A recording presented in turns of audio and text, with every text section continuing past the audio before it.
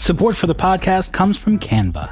Presenting to a group of your colleagues can be nerve-wracking, so why not ease some of that anxiety with Canva? Thanks to their AI, you can start with a simple prompt and watch Canva go to work. Choose your favorite style, customize the content, and that's it. You're done. It's a serious time saver. Whatever you do for work, Canva presentations can give you a head start on your deck. You generate sales presentations, marketing decks, HR onboarding plans, you name it. Finish your deck faster. Generate slides in seconds with Canva presentations at canva.com, designed for work.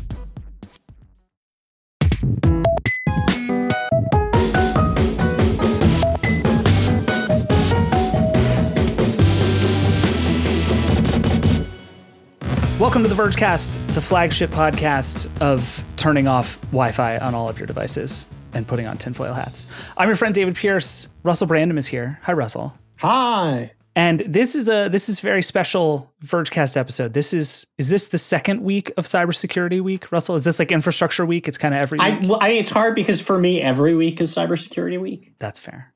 And it should be for you too. But here on the Vergecast, today is Cybersecurity Week, I guess. Yeah, exactly. And we were thinking about a bunch of things to do, and we decided that the best thing we could do is just see what everyone wanted to know about. So we opened up the Vergecast hotline. We got a bunch of really great questions. You and I have been doing a bunch of research and prep and talking to folks, and we are going to just roll through some of the most interesting and popular questions we got. It's going to be fun. I'm very excited. I have been on some weird rabbit holes in getting ready for this that I did not expect. I don't know how it's been for you, but I'm in a weird corner of the internet now. Oh yeah, I've learned about myself and cybersecurity. It's beautiful. Isn't that? It's really the same thing if you think about it. It's really beautiful. No, they're different. All right, let's get to our first question, which let's just start with, I think, the one that is actually, in a strange way, the easiest to answer, which is from Alex. Hey there, this is Alex from Madison, Wisconsin. I'm walking my dog in the brisk Wisconsin evening, and I had a question about a browser malware extension. So I recently cleansed my computer of something called Bundle, and it was really weird. It hid itself by making it so that whenever I tried to access the page to manage my extensions, it just wouldn't go there. It would like redirect the traffic. The question I have is, whenever I tried to search for something in the Chrome search bar, it would redirect my search to Bing. Why would it do that? What benefit does some malware program have of redirecting my search through Bing instead of Google? Also, who uses Bing? Thank you. Malware victims. There's apparently so many good questions in here. Yeah, who uses Bing is no one on purpose, but sometimes it happens. We've all been there. You just end up on Bing. You don't know how you got there. You don't know where you are, but it's dark outside, and you're bleeding from somewhere, and you don't know. Yeah. So there's a lot to dig into here. I will say the thing that I was kind of coming around to listening to this is a lot of people being savvy about security is sort of knowing implicitly what to trust. So it's like, is it sketchy if I'm reading my credit card number out over the phone? Yep. And it's like, well, if you called the restaurant and their thing is down, like, that's not actually that weird. Like, you're probably okay. It's okay to put your credit card number into Amazon.com. Like, it's fine. And then like, there's other things where I got a weird email and lots of stuff is misspelled. And it's like, that's obviously sketchy. You should be careful. I think browser extensions, and particularly bundled browser extensions, because he mentioned that he got this bundle, people who work in this stuff have known for a while that this is a real sort of place where scams happen and just It's a mess in there and you shouldn't trust anything. But I don't know if the average user has really gotten around to like the vast majority of browser extensions are actively exploitative and harmful and bad. Well, vast majority might be slightly overstated, but it is. There's a lot of crap. There's a lot of crap. I guess. Yeah. Well, and it's tricky because like over the years, Google Chrome in particular has sort of devoted more and more resources to fighting that. But even still, it's basically like an automated system. And the thing that's crazy about Chrome extensions and browser extensions in general is when you install them, most of them require you to give them access to everything you do inside of your browser. Like in order to do the very basic thing that they want to do, you have to, because there's no like middle setting in many cases, you have to turn on like, sure, read later app, you can see every single thing I do in my browser. And that's just bonkers. And it's like systemically, not just this see, is not but right. like you can replace what I'm seeing on the screen with other stuff. Yes. So, they're like the classic joke extension is like, we made it so it replaces the word millennial with snake people. Like, haha, isn't that funny? It's like, no, this is, you're looking at the website and what you're seeing is something different from what the website is trying to show you. Right. Like, do you not see how this is potentially a problem? We had one of those when I was at Wired. This was during the 2016 election, and somebody had downloaded a bunch of like jokey political extensions onto their computer.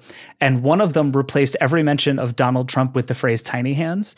And it's like a very funny joke because you're reading the internet, but then they filed a story about Donald Trump and missed one of the times where the browser had changed like in our CMS to tiny hands. So we published a story in which this person had typed Donald Trump and it spit out tiny hands. It was really something special. Man. Yeah. Okay. So well, he said bundle. This is, I wanted to seize on this too, because a lot of what happens is, you were talking about Chrome. So like Chrome is a very popular browser, as you know. It's free, and a common scammy thing is people will bundle free software with this predatory unwanted software. If we're allowed to call it malware, spyware, adware, it like gets into weird legal territory. Sure. But basically, there's the software you want, and you should just get that. But instead, you're getting this bundle that has a bunch of other bad things in it. And that happens very often with browsers.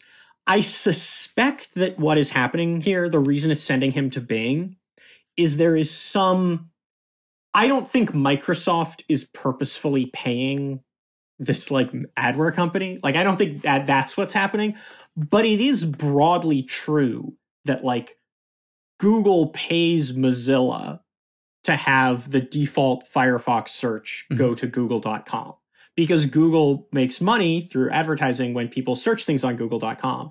And so for a while they were paying Apple. I mean, they're still paying Apple, right? For the iPhone searches that direct to google.com. Billions of dollars.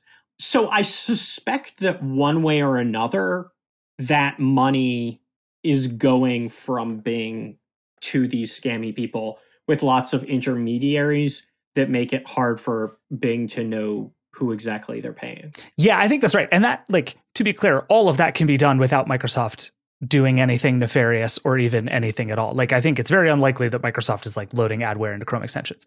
That'd be amazing if that were true. But I mean, it'd be amazing. I think it's probably a Microsoft executive who had too much and sort of went Joker mode. And then they're like, we don't know what happened to him. Just call it bundle, leave it alone. He just makes adware now.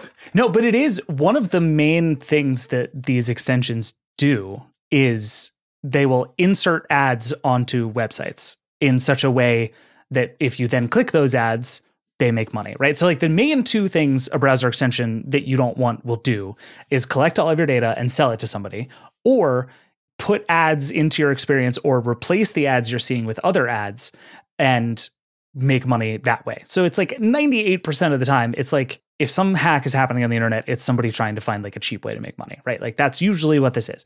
And in this case, that is kind of the overwhelming thing. And one of the things that I've seen a lot of, and there was this big story, I forget when, relatively recently, where McAfee found a bunch of really well-known Chrome extensions, including the one Netflix Party, where you can like co-watch Netflix with your friends. What Netflix Party was doing was all the things Netflix Party was supposed to do, but then also doing things like adding affiliate links when you go to e-commerce websites so that it makes money. And all of this is just like sneakily happening in the background.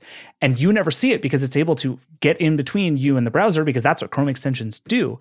And so it's just that kind of thing that it's like, often you might not even notice, but they are aware of what you're doing and they're either changing it in some way or taking something from you.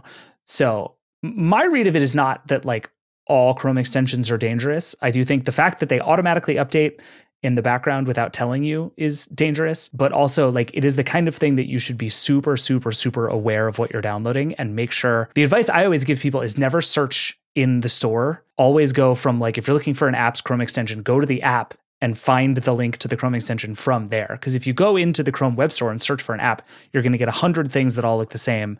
99 of them are scammy and one of them is real. And it's often very hard to know. So if you need to have a Chrome extension, and you should use only the bare minimum for all the reasons we've been describing, like find it from somewhere else. Don't just go hunting through the Chrome store for things that seem cool, because like there be dragons. Yeah. And if you're listening to this and being like, what can I do? Like, go to your Chrome, check out what the extensions are. It's Chrome // extensions, right? But you can see, it'll just show you everything, and you can like absolutely delete anything you do not recognize, or that you're like, oh, I sort of remember installing that, but I don't really use it. Like, you should really have as few as possible. Yeah, 100%. If you don't use it like every day, you probably shouldn't have it. It's worth the like extra 2 clicks in the browser to not have this stuff sitting between you and everything you do on the internet, is my general read. Totally. All right, should we do another one? Yeah, let's move on. So let's see. We have a couple in a row about passwords. So let's knock those out first. First, we have one from Eduardo. Let's hear that. Hello, the Verge team. So I got a question about passwords. I use different passwords for every single app and website that I log into, but I'm deeply into the Apple ecosystem. So my question is, should I go into the suggested passwords, or should I just keep using my own different passwords for everything?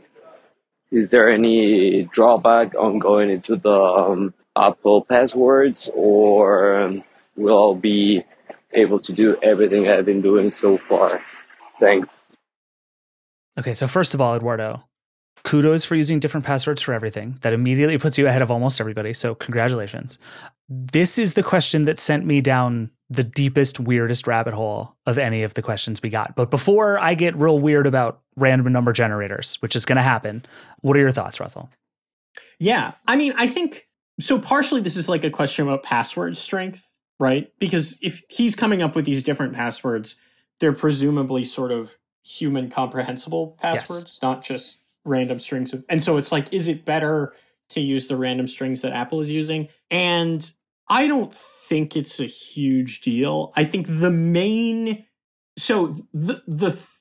place where your password strength is most likely to be tested is, you can't just guess millions of passwords at once on like the Gmail login screen. Like they will catch on if they're like, this seems like a robot is just doing 1, 2, 3 and then the next one. But occasionally hashed versions, so a hash is what the website is checking your password against. It sort of has a hashing function that does a special dance to the password that you inputted, and then it checks it against, well, this is what the correct password should look like after the special dance, so that it doesn't just immediately know what your password is and have that information for everything. And so you're not supposed to be able to work back from the hash to the actual password, but if you already know what the password is, or you like check a bunch of really common passwords, and then that can help you crack the hashing algorithm and undo the other ones, then it's a problem. But like the difference between a fairly uncommon word that's in the dictionary and a couple like random characters and the complete gobbledygook that Apple spits out is just really not that significant, and I wouldn't worry about it. I think the main question is like, are you more likely to lose it because it's not automatically being logged by Apple's password manager? But that also doesn't seem like a huge difference, since it sounds like this system is working for him. Yeah, I think I agree with all of that, actually. And I think the 2 parts of this just jumped out to me are, one, the like convenience thing you just talked about. And I think to me, the biggest downside of using Apple's the whole like keychain system within Apple is it's very convenient, but it's also tied to all of your other Apple stuff, right? And like one very common sense cybersecurity piece of advice is don't have all your eggs in one basket. And so the idea of if somebody gets into my iCloud, they can also get into my passwords should make you nervous. And there are good ways to get around that by like protecting your iCloud and multi-factor authentication and all that stuff. But like I would say the only reason not to do it is that A, it's not very cross-platform. So if you use other devices, keychain doesn't work all that well, and it is attached to all of your other Apple stuff. So do with that what you will. To your point about the randomness, I think you're exactly right. I think my worry would be that for somebody like our friend Eduardo here, that when they say I have different passwords for everything, what they actually mean is like variations on a theme, where it's like, I have one password that is like cool kids, and then I have another one that's cool kids with 2 S's, and then I have one that's cool kids 6. And that is not great password hygiene. It's better than having the same password for everything, but it's not great password hygiene because... Well... Go ahead. Yeah, and it's worth going into what the attack is there. So there are these, like, LinkedIn was breached in like 2009 or something, 2011. It was a while ago. This is all public. This is I'm not blowing up any spot. But then this means that like anyone on the internet who wants it basically by now has the LinkedIn password I was using in 2011, yes. Right? And so if I was using that for anything else, when they were able to get to it, they probably went through, well, what's Russell's Gmail account? What's Russell's other account? Let's see if the same password works. Right. And a lot of times they have this password and the breach isn't public. No one knows about it. And so they're likely to find out about it before you do. Now, are they going to try, well, okay, what about Russell's password, but the number's slightly different? Exactly. What about Russell's password and there's some extra S's?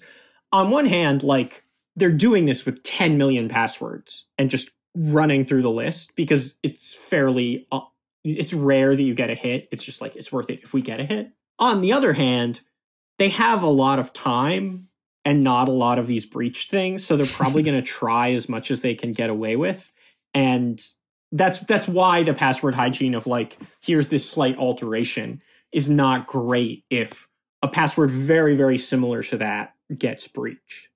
Yeah, I think that's right. And I think the deep rabbit hole I went down was about pseudo-random number generators and this idea that even things that purport to give you random sets of characters are not random, right? Like computers on their own can't do random. There is a logic. So what they do is they start basically from what's called a seed and then run an algorithm to do what looks a lot like randomness. But if you can figure out what that seed is, you then know where the randomness started from and you can start to figure it out. So Bruce Schneier, who is a security researcher who has done a lot of work on this over the years, a thing he talks about that I like and I think is a useful framework to think about all of this is basically like degrees of entropy, right? Like if all of my passwords are one last character off, that's 1 degree of entropy, right? If you know all of my password except that one character, all you have to do is figure out one thing. But if you don't know any of my password because it's all different, you're starting from nothing. And suddenly the like work you have to do to get there is much, much stronger. So I think in a case like this, the rabbit hole I really went down is like, is Apple's pseudo-random number generator better than the competition's pseudo-random number generators? And the answer is like, not really. There are a lot of very good ones out there. And the real question is just about a lot of other things that actually like the random number generators are not likely what's going to screw up your passwords over time. Yeah, that's like you're like, is this plane I'm getting on safe? Right. And they're like, well, let's look at the fuel. Exactly. Who's using the best fuel? It's like, it's probably, yeah, it's not going to come down to is that. It information? Cool. Yes. But is it going to be the difference? Almost certainly not. But generally, like what I would say is think about entropy, right? And if you want to keep your password as secure as possible, have as much entropy between your different passwords as you possibly can. And if that means letting Apple fill it out for you and save it in ways that everyone agrees are solid and secure, that works. I use 1Password, which I love very much. I will stand for 1Password to anyone who listens. It's a really good password manager. There are a lot of good ones out there. And I think having them be randomly selected for me, I don't know most of my passwords and I like it that way. And I feel like that's where everyone should be. Let a system know my passwords and then I don't have to. Absolutely. All right, let's move on. So what's the other password? I mean, our next one is even weirder and I'm very excited. It's from Leon. Let's hear it. Hey, Vergecast team, it's Leon from Virginia. What's up with websites having a maximum character limit for their passwords? Like, why do I have to create a password with a maximum of 8 or 12 characters? Why is that safe? Thanks. This is the other question that sent me down a crazy rabbit hole. Yeah. And it was deeply unsatisfying. It's not safe, right? Like, broadly, these limits are bad. Security people don't like them. I think that the reason that you see them is has to do with making life easier for the architects of these systems more than like security fundamentals. But it sounds like, David, you have a lot of research to spill out. No, so you're right, but you're missing one piece of the equation, which is users. The simple truth of the matter, based on all the research I've done and all the people I've talked to, is that fundamentally, if you allow people to have 500 character passwords, they will forget them, they will type them incorrectly, they will call customer service to reset their passwords more often, and that will suck for everyone involved. And so I went down looking for like really useful technical answers. And what it seems like is, on the one hand, you're right that like, and especially in the early days of the internet, there was a lot of like technological systems that just couldn't handle that much data coming in at the same time. Like if you're sending somebody a 1 megabyte password, that's a lot. And it was especially a lot many years ago. So, well, and also that, like, remember, there's the hashing algorithms. Like if you can know the amount of information very precisely, it just sort of smooths things out. Totally. Yeah. And then that just sort of became the norm. So people kept doing it. But then I was looking, and like the National Institute of Standards and Technology has a bunch of rules about passwords. And what they actually recommend is that you allow at least 64 characters, because the kind of new password theory is like, what you don't need is just a bunch of like random hexadecimal stuff. What you need is like a long, relatively random string of words that you can remember. That's actually the most useful thing. Like if it's 5 words in a row, you can do it. I will say, at the risk of compromising my own security, so this is the passphrase, yes. Right? Think of some phrase that you remember. And I'm a word guy, so I remember phrases. Like there are a lot of phrases where I'm like, oh yeah, that one line really meant something to me. And so when I was setting up my like work account for Vox Media, I did the phrase, and I was like, I'm not going to, this is going to be in my password manager. I'm not going to type this in that much. And then as it went on, it sort of propagated until now it's the thing I need to type in every time I wake up my laptop. And it's like a bunch of words long. Like it's over 50 characters. And also, if I can't see it, I'll like have a typo sometimes. So it'll take me like 2 or 3 tries. And I'm just trying to like mute whatever song is playing. It's really so that's a cautionary tale. I guess. Just like the first chapter of Moby Dick every time you want to wake up your computer. Oh my God, how did you guess? No, but I mean it's really like, yeah, I'm trying not to do it. I'm trying not to put any information out there that would make it easy for the hackers. Idea. But yeah, it's so think about the fact that you'll have to maybe type this in a lot. But I think, yeah, in general, it is, I think I would agree, bad form if they only allow you to have something like 8 characters. What does seem to be true is there are pretty severe diminishing returns after about 20. I don't know if that's a magic number, but that one kind of came up a bunch, that like the difference between a 20 character password and a 200 character password is not massive in terms of like, can a regular person brute force their way into getting your password? Whereas the difference between 8 and 20 is when it goes from like hard but feasible to hard and sort of infeasible. So I think if you're only allowed to have short passwords, you should yell at them to let you have longer ones, is what I would say. Yeah, cool. Do you have short passwords? I feel like I just shamed you by accident. You're changing all your passwords. I will right say now. I changed from in the iPhone unlock. They give you the option of 4 numbers, which the security people really don't like, or 6 numbers, which is, it's powers of 10, or it's 100 times more secure, or this alphanumeric thing, which you're going to type in on a keyboard, which is probably the best thing to do. But I mean, who has the time? Short. I'm not going to. Yeah. Honestly, like I'm a 4-digit iPhone passcode person, and I'm ashamed of it. Like I am. It's not great. And the best part is it defaults to 6 and it makes you change to 4 when you set up your phone. It's like, do you want to make a stupid decision right now? And every time I'm like, yes, I do. Thank you for asking. I'm very happy to do so. Yeah.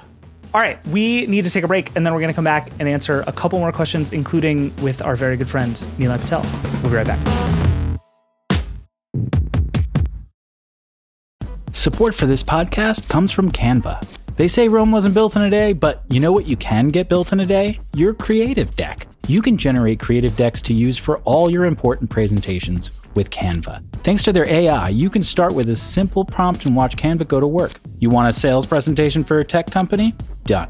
Create an employee onboarding plan? No problem. Just type it in and watch Canva work its magic. You'll have generated options in seconds. Choose your favorite style, customize the content, and you're done. It's a serious time saver at work, so whatever you do at your job, Canva presentations can give you a head start on your deck. You can generate sales presentations, marketing decks, HR onboarding plans, you name it. It's AI for every department. It's easy to learn, it's even easier to use. And because it's built in Canva presentations, you can stay focused on the task at hand with no app switching. Finish your deck faster. Generate slides in seconds with Canva presentations at canva.com, designed for work.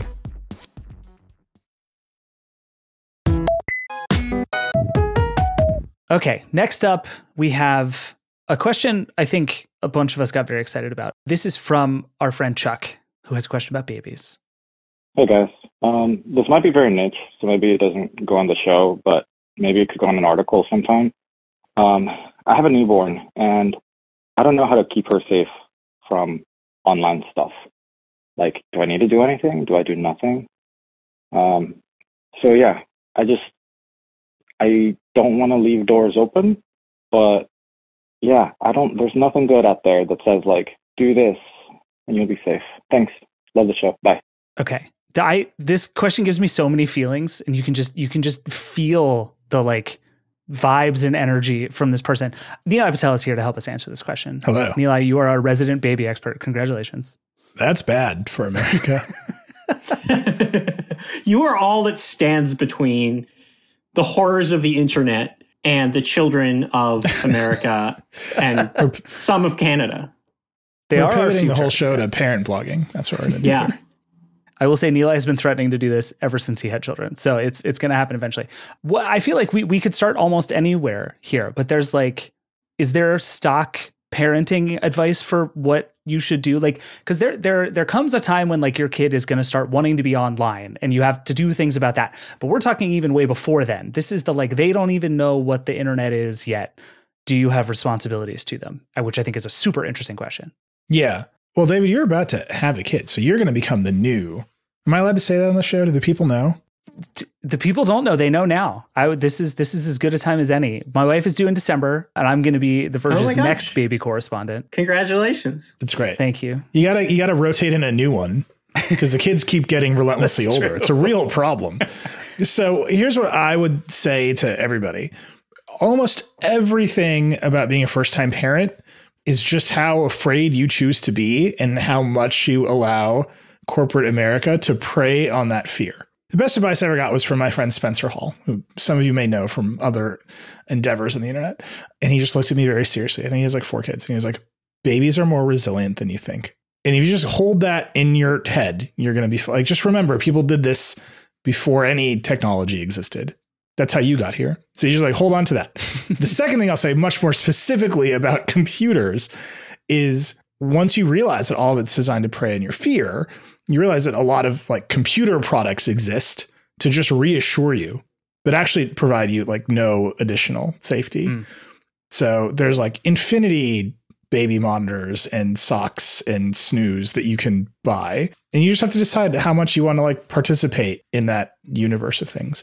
Our decision was that we didn't want anything that required a user account. Like we just didn't want to start sharing data about our kid at any moment. So we did not buy a connected baby camera. We bought the Eufy one that's on Amazon. I'm sure by now there are many iterations of it, but there was one that everyone bought. And then Eufy, which is a division of Anchor, came out with like the slightly upgraded riff on that one. And we just have that one and it works great. And it is, you know, like a proprietary RF protocol. It's rock solid in our house, no Wi-Fi involved.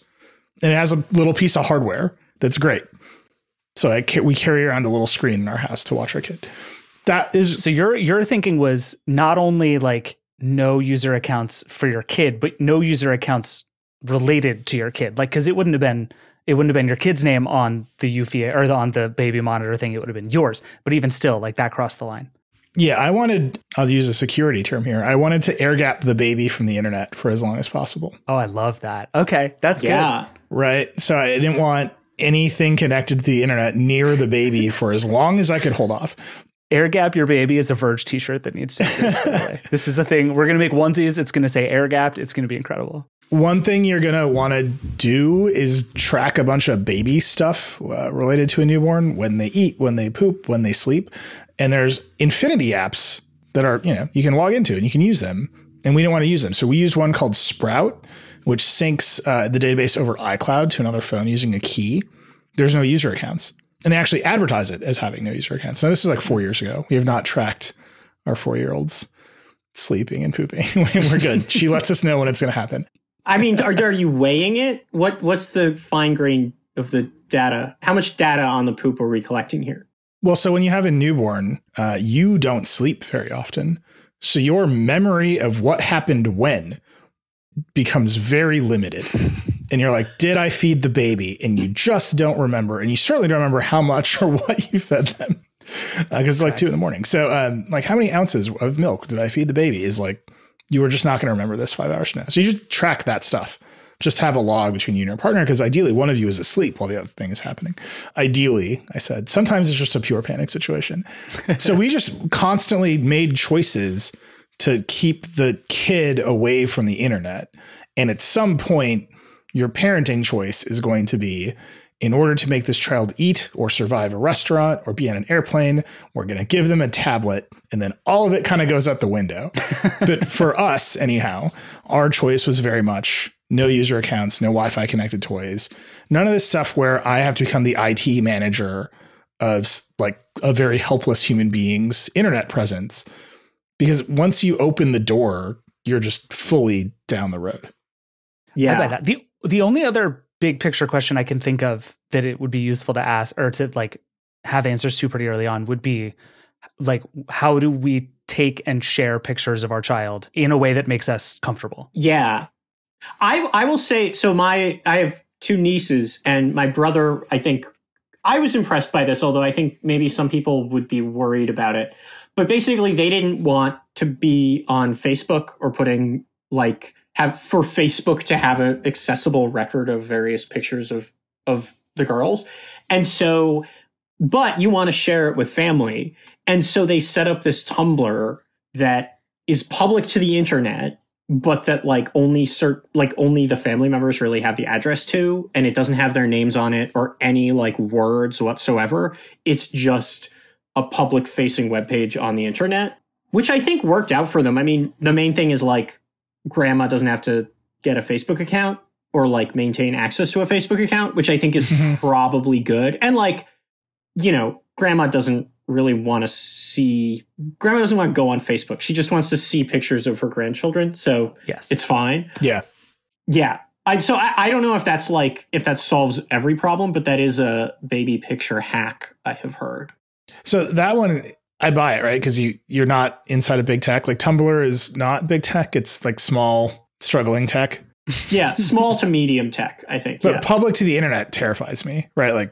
That's it. That's just a URL on the internet that could get picked up. That Clearview AI is looking at pictures. Who knows? You can't see what's happening. Well, it's not tied to their names. Right. So it's just these pictures of people on the internet. It's true it could get scraped, though. I mean, they didn't. So one day this family is going to be in a Walmart looking at empty photo frames and being well, that is us. Yeah. Very unfortunate. So we kind of went the other way, which requires more trust, but feels more closed. So we started with Apple Photos, which seemed very closed, share photo streams, and then more people want to be involved. And then in particular, this thing about grandma wanting to just see the photos, we wanted to set up digital photo frames that just had the newest photos on them for various people in our family. So then we switched to Google Photos, which Google will insist is a closed private ecosystem. But we were able to just set up Google Homes, and then lots of digital photo frames, just the ones you can buy, have Google Photos connections. So we just have one album that we add photos to, and it shows up on picture frames in our various family members' house. They don't have to do anything. And the more that feels like I am just in control of that database of pictures, and I am in control of who has access to it. And that feels important to me. As she's gotten older, as Max has gotten older, I've stopped posting on Instagram as much. I feel like babies are fine. And now she's a person with a personality. And I feel very exploitative of her personality. That's just a choice that she's going to have to make over time. And I'm going to tell her not to do it. But, well, I mean, if you're going for the Gerber sponsorship, when she was if she's going to get brand deals, and she was firstborn, she's got to be on the gram. We got to get this kid in the catalog. And then it turns out Benetton doesn't exist anymore. So my one target was gone. I don't know. She's got good hair. You could work with that. Yeah. A lot of places to go. Are there any other, like, I'm just even trying to think about, like, what are the questions you should be asking early on and, like, conversations you should be having? Are there other big ones we haven't hit on yet? The main ones are really just how public do you want your child's life to be? Yeah. Right? Like, you start to have all these experiences, and it turns out being a parent is, like, among the most universal experience you can have. You can relate to all kinds of people just by talking about your child. That's why people talk about their kids so much. It's very annoying before you have a kid, and then you have a kid and you realize why it keeps happening. There's a reason people want to show you photos. It's kids in the weather. Like, those are the only two things. Yeah. Sort of lots and lots of people have in common. Us all, yeah. Which is great, but there's an instinct to do it very publicly on the internet. There's an instinct to profit from it for some people. Like, you could be a parent YouTuber, like all this stuff. And you got to make that decision early and, like, hold on to it, because otherwise I think a lot of people are going to grow up and realize their parents have been talking about them in public for a very long time. And they are not, like, they might lose a sense of agency over who they get to be, because there's this rich backstory about their life. And I think you just have to make that decision. That I've thought about that a lot with our kid. I've talked to other parents who think about that a lot. I think there's a rich and varied debate about that in the world of the internet, like in the world of internet parenting. And so that's the one that I would just encourage people to think about. It's, like, really hard to see when you have a newborn. It's just a picture of a newborn. Like, that is kind of a story about you and how much you're not sleeping. But soon it becomes a story about them, and you got to flip that switch. Yeah, I will say the point that the internet is just there to make you afraid and sell you stuff is a useful one to remember, and has been very useful for me to remember, even in this, like, we're in the phase now of, like, trying to figure out, like, what happens when you give birth and all the things you have to do. And it's like, I've started reading about sleep training, and the only thing I've learned about sleep training is no matter what you do, you're wrong, and you're a bad person, and you hate your kids, and it costs millions of dollars to buy all the right products to solve all of their problems. And so I just, like, every time I go on the internet now, I have to just be like, the internet is here to lie to me and sell me things. And that is what this is for. And I am now, like, I am everyone's target demo. Like, new parents are everyone's target demo. Because you're terrified. Yeah. Yeah. And you whatever you might say about modern society, you don't have all the people around you to keep you from being terrified, which is, like, a real thing. All right, Nilay, we need to let you go. We have some more questions to get to, but thank you. And good luck to all of us. Yeah, good luck, Dave. I'll buy you some booze. All right, Russell, we have a couple more. We're going to blow through these really fast. One that we didn't technically choose to do here, but I just want to talk about quickly, because this is a thing that comes up a lot in conversations that we have with, like, regular people thinking about cybersecurity, is VPNs. Liam, do we have Ben's question we can play about VPNs? Hey, Verge. This is Ben. I've been thinking about subscribing to a VPN service, but it's very unclear which one is the best. Some of the most promoted ones, like Express and NordVPN, have questionable audits. And just very curious about what VPN service people should subscribe to. Thanks. I love this question because I find it completely impossible. And I feel like we've talked a lot about just deciding who to trust and who not to trust in the course of this episode. Yeah. And I feel like this is sort of the same thing. Like, fundamentally, if you get a VPN, it's like letting someone into your house, right? Like, you are giving them a massive amount of theoretical access to your stuff. And a lot of them say they don't want it. A lot of them say they don't store it, but, like, you just don't know for absolute certain. And it is fundamentally a question of trust. But then if you don't do it, you're trusting, I don't know, all of your browser extensions, and you're trusting Google, and you're trusting Facebook, which has all this kind of information. Like, you just can't browse the internet without somebody knowing. And at some point you just have to decide who you trust the most. And I feel like it gets very nihilistic for me from there, but that's kind of where I land. Yeah. It's funny. I was writing about, actually, in the Wi-Fi Coconut piece, there's this question of, like, how much control does, like, a router, like, if the bad guy is controlling the router that you're logging in through, like, that's not good. How much of a threat is that? And I was thinking about it, and I realized one of the fundamental things you see in internet technology at all sorts of different levels is you're basically using encryption to secure infrastructure. So it doesn't matter who's controlling the router. It doesn't matter who's at the ISP. The router, you'll have like WPA keys that are keeping it from sort of being a point of attack. The ISP, ideally you have SSL, and that's that level of encryption. The VPN is kind of like adding another one. And so there's a sense in which the attacks that it helps against are, if you are working for a company, like it's corporate security, and they're like, these are the plans to our next hot new airplane, and the bad guys want to steal the plans. Mm-hmm. And so we know exactly where the perimeter is of like who we trust and who we don't. And if the VPN is running through the company, then ideally you're not expanding the trust at all, because it's running through that same infrastructure. It's the same group of people who are going to have access to it. But you can have sort of an extra layer of protection to log in through the conference Wi-Fi and not get injected, because the only thing you connect to is this this VPN service, which then hardens the tunnel through the rest of it. Having said that, that is not generally how I see people talking about why they're using VPNs. Oh, honestly, maybe this is because I'm hanging with a sketchy crowd, but like the most common thing is people are like, well, this will keep me from getting sued for pirating movies or something. Oh, absolutely. Or this is how I can watch stuff on Netflix that's only available in another country. Those are the two things I hear the most. Right. Well, I mean, so the Netflix geolocation thing, that might be robust. I don't think that Netflix is really cracking down on it yet, because it would be so much of a pain for them they don't really care if this is happening anyway. So, but anything illegal you're doing, if you're paying for a commercial VPN service, it's just another subpoena that the police have to send. So they subpoena the VPN service to then subpoena the ISP to then get to you. And like, maybe it's in Switzerland and so it's harder, but like, if you are the Dread Pirate Roberts or something, this is not going to help you. And I see people talking as if it is. And that to me is like my main experience of engaging with VPNs. Very rarely do I see it lining up with the actual threat model it could protect against. Yeah, that totally tracks. And I think in general, we talked a little bit about VPNs with McKenna a while ago on this show. And one of the things I heard over and over, even from VPN people, is that if you're just a regular person doing regular internet things, you probably don't need one. And even to your point about like, what if the bad guys are on the router? Like, thanks to things like HTTPS, like they can start to know what website I went to, but not what I did there. And that stuff is increasingly encrypted, and the internet is much harder as a result.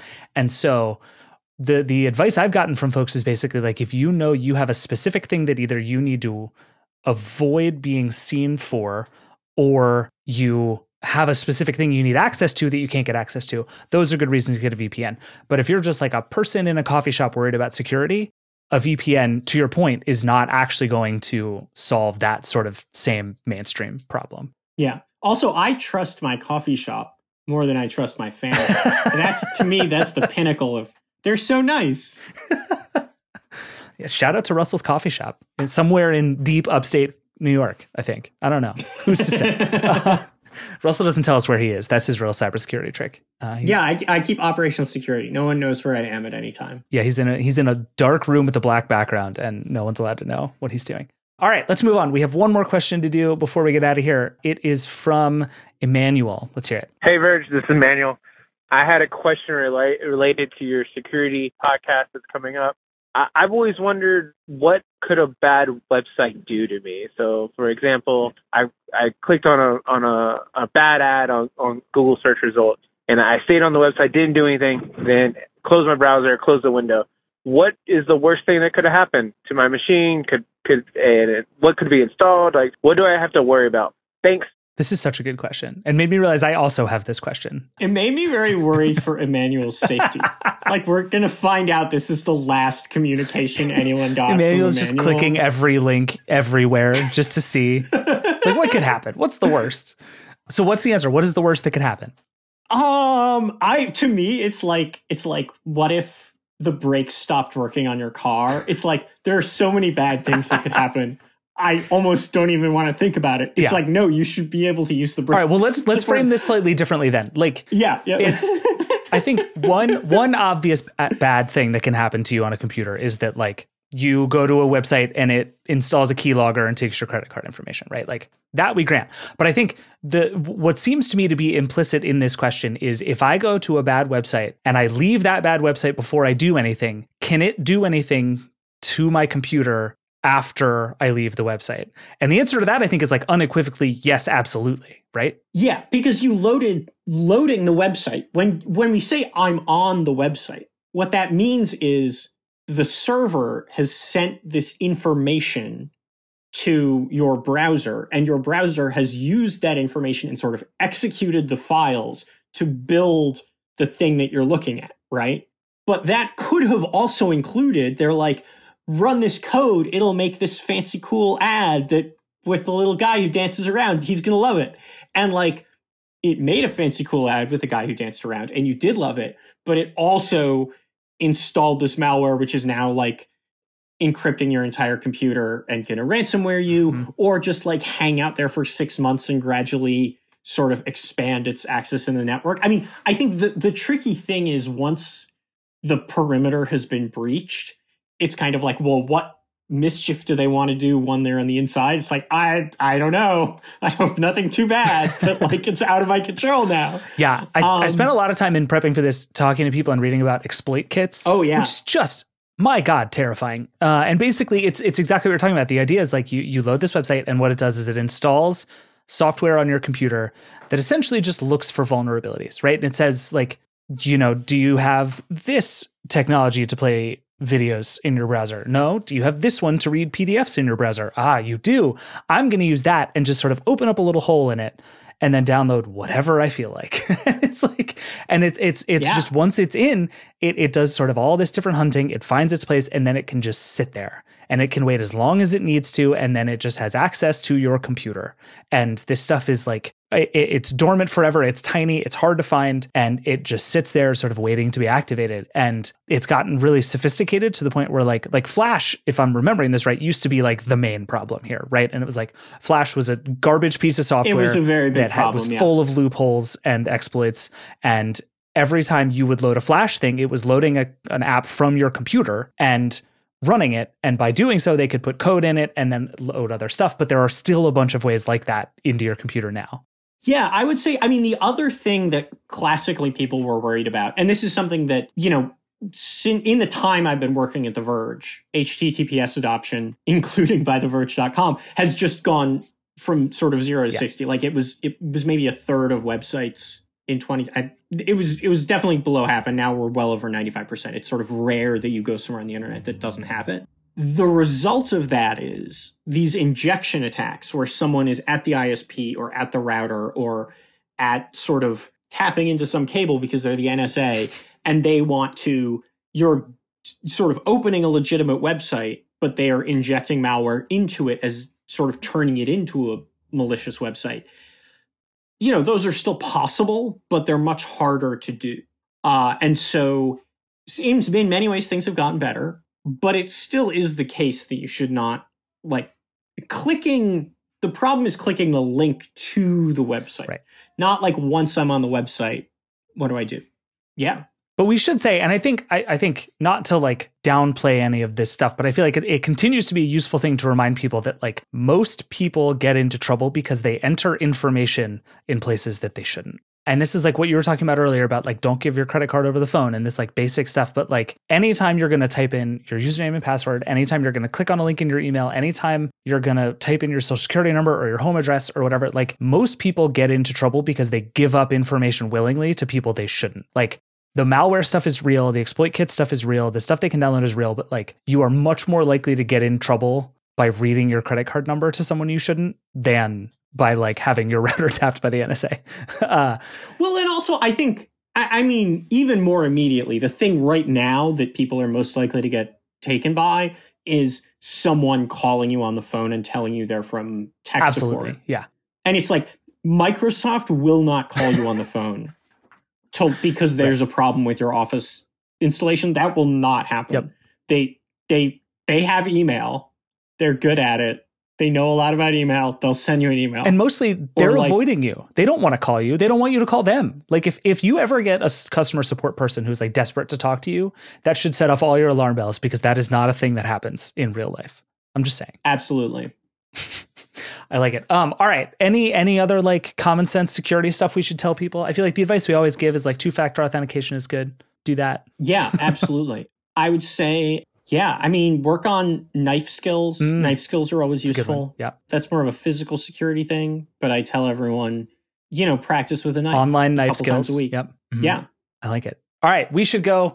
Russell, thank you. This has been very fun and enlightening. And if anybody ever wants to talk for many, many hours about pseudo-random number generators, I now have all of this information in my head and nothing to do with it. I know which ones are good. I know which ones are bad. I have a lot of thoughts. But anyway, follow all of us on Twitter. There's a ton more good cybersecurity stuff we've done at The Verge the last couple of weeks. And always, because it is always Cybersecurity Week on TheVerge.com. Russell is Russell Brandom on Twitter. Nilay is Reckless on Twitter. I'm Pierce on Twitter. Thank you for listening. This is The Vergecast. We will be back on Wednesday and Friday with our regularly scheduled programming. We will see you then. Rock and roll.